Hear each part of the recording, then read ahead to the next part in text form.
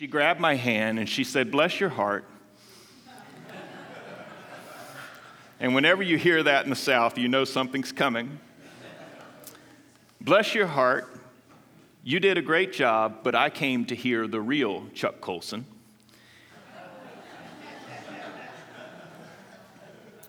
And then the second thing that I remember was the page of feedback that I got from Steve Brown. I don't ever remember everything that he said, but there was this one very pointed line.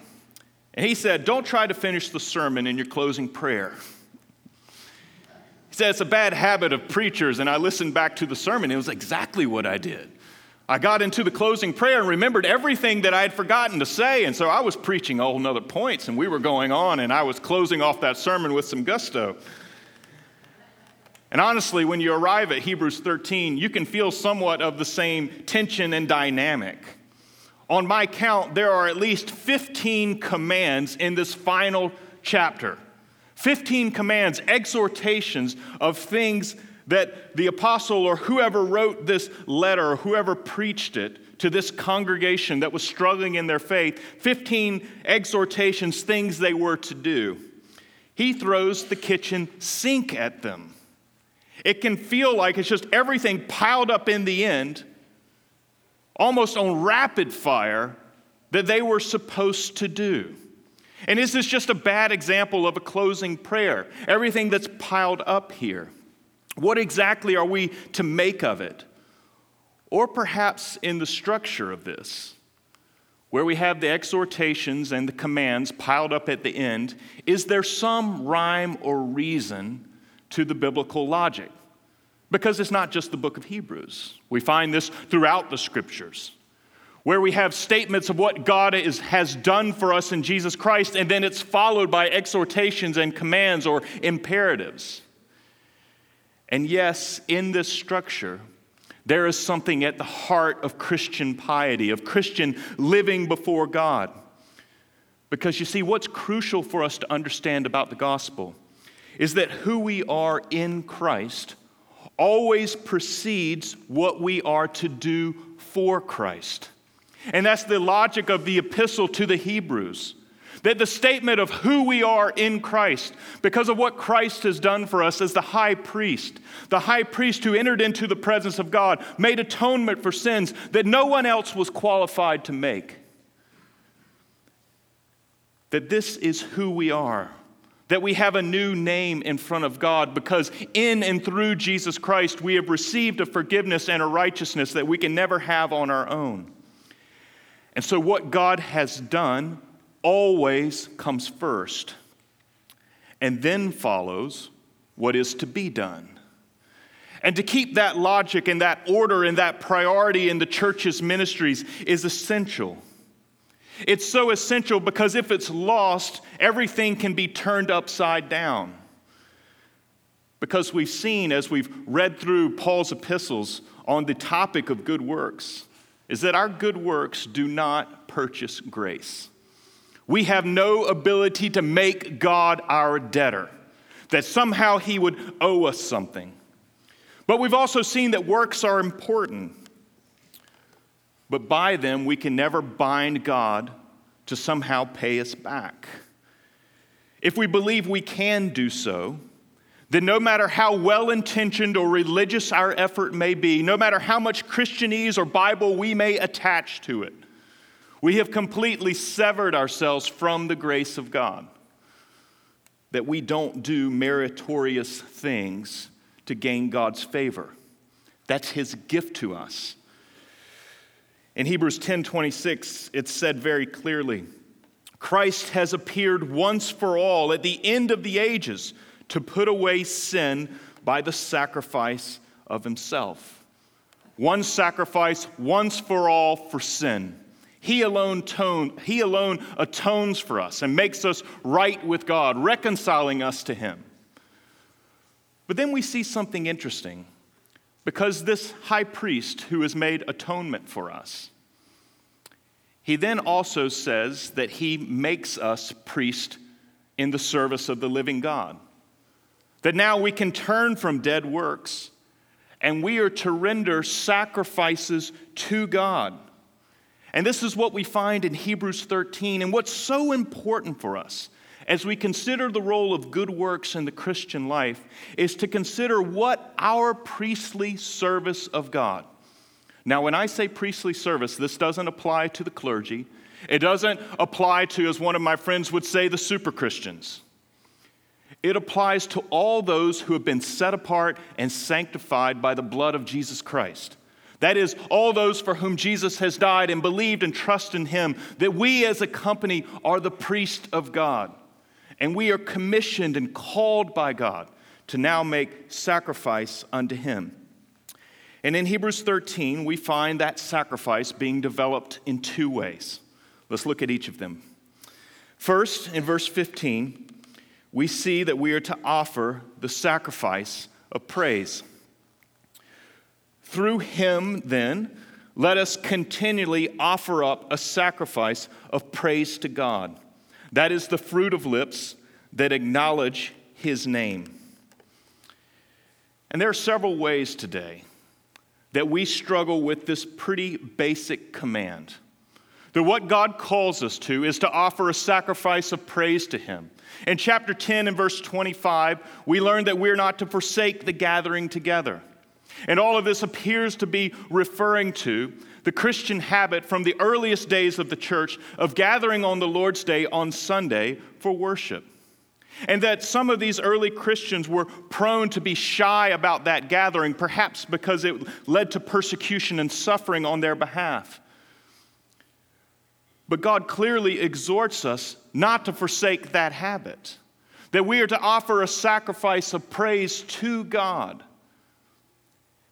And we can struggle with taking that priority seriously.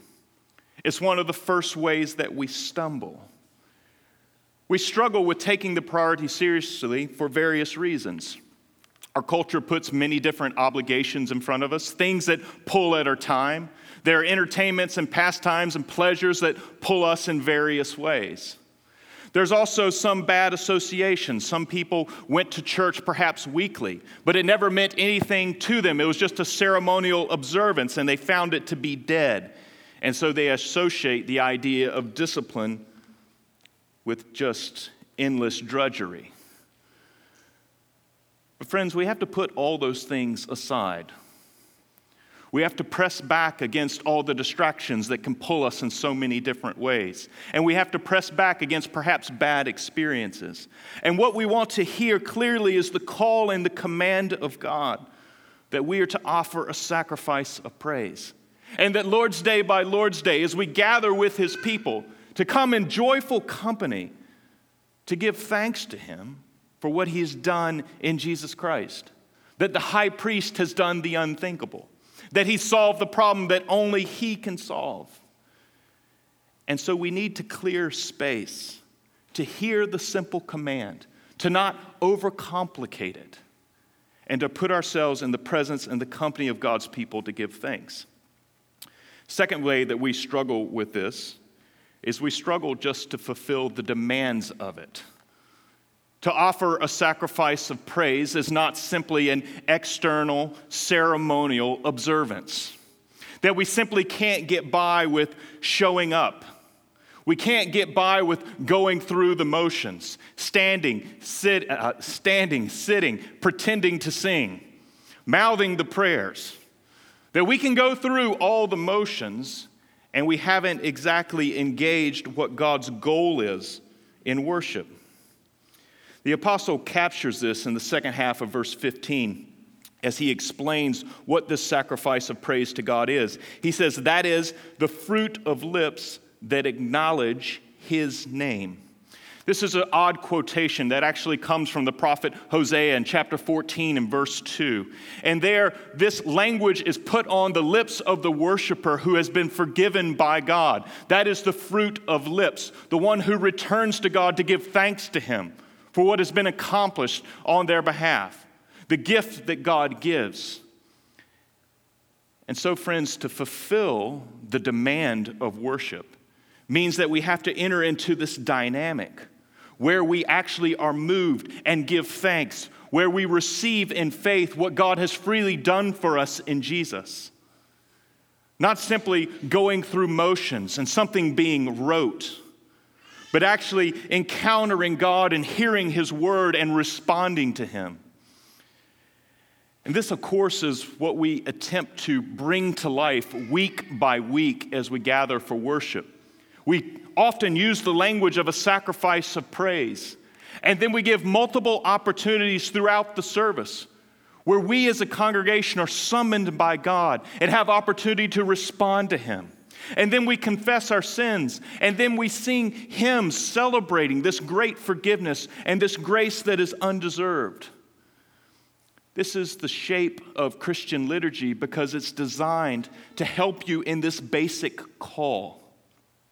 It's meant to be repetitive because we are continually, Hebrews verse 15 says, continually offer a sacrifice of praise to God.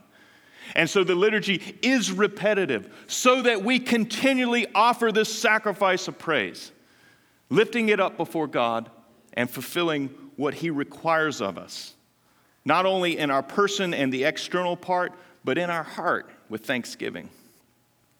Third piece that we struggle with here is that we struggle with remaining centered on Christ. You'll notice that the verse begins in an odd way with a preposition, through Him. In the original, it's perhaps even more clunky. But what happens through this odd emphasis is that something is being highlighted for us about how we worship and how worship is to work. That worship is not the work of a human being. And worship is not the work of a company of humans gathered together to give thanks to God, but rather worship is the work of our Lord Jesus as we offer through Him to God a sacrifice of praise. And so worship is to be incredibly concentrated and centered upon Christ. That He is everything to the worship event. And so the church has no permission to take its eyes and put them on anything else. Though there are many good things that the church can give itself to, that at the heart and the center of our worship, it is to be focused on Him. That all of our offering of praise to God goes through Christ. He mediates that. That our listening, our praying, our singing, our baptizing, our communion, it is all focused through Him. And people sometimes ask the question, Chuck, what is the difference between a service that seems to have life and a service that just seems to be good? What's that existential difference? And I believe here we find at least part of the answer. That when a service takes up a life, where a congregation is bound together in thanksgiving and praise, it's when we take up this promise through Him. And we receive all that He has in front of us. And we believe and trust that He is the one who's mediating before God on our behalf. And our worship is acceptable to God in Him. When we find ourselves believing and trusting, not just in a formal doctrinal way, but under the power and influence of the Holy Spirit, applying and appropriating all of that, that's when worship becomes alive. It's when we trust that Jesus Christ truly opens up the way for us, that we can draw near with confidence. This is how, in the dynamic of offering a sacrifice of praise to God. And so joyfully receive all that God has done. And inside of that dynamic, then offer your praise through that same Jesus Christ. Several years ago, I was speaking with two pastors who were simultaneously planting churches. Both of them knew of my own interest in liturgical studies, and so they called to ask several questions about the organization of their worship services. The first pastor asked several questions and said, yes, well, I like your outline, and I'm concerned that our church get this right. We're going to do it by the book. And he then walked through his outline of the service, and it was very detailed, and it was ornate, and it had some real beauty to it. And at the end of the conversation, it was impossible not to ask, hey, where is your confidence lying that you're going to lead your congregation into the presence of God? And it was clear that his confidence was relying upon the liturgy that he had structured there. And friends, this misunderstands the dynamic of worship. That the liturgy can be a helpful aid towards getting there, but the liturgy doesn't guarantee it. That the liturgy can't secure faith in the heart of the people. That they're beholding the Lamb at the right hand of God who mediates for them and intercedes on their behalf. That is the dynamic of worship. Second pastor who called, he was interested in liturgical worship and learning some things, and so he asked for bulletins. And then as we began discussing over the phone ideas for worship, he said, yes, well, I find that liturgy is just cool. And I like it, and I think it'll attract the kind of people that I want to reach in my church. And this, too, for very different reasons, misunderstands the dynamic of worship. That we don't do things just to be relevant. That the focus of our worship is to get to Jesus Christ, to place our faith in him. And whatever liturgical impulses or pieces we have, it is to produce this faith. It is to press us in that direction. That we behold him, that we believe in him, that we lay hold of him in faith and receive all that he so freely gives. This is how we offer a sacrifice of thanksgiving and praise. But the apostle then presses further in verse 16, because not only is the sacrifice that we offer to be one of praise, but also we see that we're to offer the sacrifice of good deeds. Do not neglect to do good and to share what you have, for such sacrifices are pleasing to God. The rhythm of this is perhaps familiar. It follows Jesus' basic summary of the Christian life, that we are to love God and to love our neighbor. And that sacrifices are to be offered to God as we serve those around us in love and compassion and in meeting needs. There are two things that we need to note about these sacrifices. First, our love, good deeds, and compassion are a reflection of the once-for-all offering of Jesus Christ. This epistle is taken up with the idea of Jesus being a once-for-all sacrifice. If you read through the pages of it this afternoon, you'll find the repetition, particularly in chapters 9 and 10. And then because the high priest has consecrated us and because he has set us apart, we are called as lowercase p priest into his service. And part of that service is to reflect the way that we've been served by him. And so you find examples of it in chapter 13. In verse 1 through 5, you find these examples of generosity. You find examples of hospitality. You find examples of compassion. That these are the way the church is to take up the sacrifice of Christ, and we are to embody it in the lives of our community. Serving those among us and serving those outside of us, giving ourselves to them freely. And we're to reflect and meditate upon that great love of God that's freely entered into our lives. It wasn't our idea, it initiated to us. And as we gain a deeper and greater appreciation for that love, it moves us from passive observance into activity, into engagement, into caring for the needs of others, in addressing needs, in asking what we can do as a sacrifice and service of God. This is the first thing about the sacrifice of good deeds. Second is that our love, good deeds, and compassion are only acceptable to God in Christ. And this is perhaps one of the most profound things of these two very short verses. That our worship is acceptable to God through Jesus Christ. And our good deeds are acceptable to God through Jesus Christ. You see, many people stumble at this part of the Christian life. They look at their hearts, their motivations, they look at their goals, They look at the standards they use and they say it's completely impossible. As I said a moment ago, they think to themselves that they're not super Christians.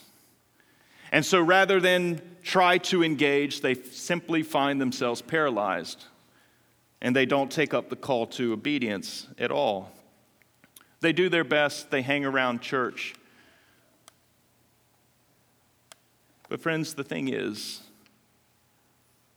our goals, our motivations, our standards will never be perfectly pleasing to God. Your good works on this side of the story will always be mediated and brought to God through your great high priest, Jesus Christ. And so when you find that your motivations are sordid and polluted with sin, when you find that you served someone and you weren't completely in it, when you find that you struggled to care for someone but you attempted to do your best, you know that that was offered to God through Jesus Christ, that He sanctifies that, He cleanses that, He presents it to God, that He's the one hope of this sacrifice being pleasing, and we can freely give it to Him. And so these two sacrifices for the priest of the living God, they are coordinated by the great high priest, Jesus Christ. He calls and commands us to offer a sacrifice of praise and the sacrifice of good deeds. Find in Him everything that you need and offer those two sacrifices through Him. Let's pray.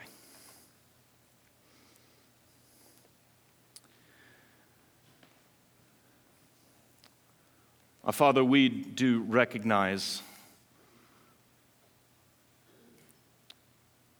the great fact of your love for us that exceeds all understanding, that you have sent our Lord Jesus Christ to identify with us and to die on our behalf, and that He now intercedes for us. And our worship this morning comes to you through Him. And we ask that you would ever increase our good deeds and that they also rise up to you through Him. And may we see the great centrality of Jesus Christ for all that we do in our worship and in our obedience. Help us where we're weak and compel us by your great love. We pray in Christ's name. Amen.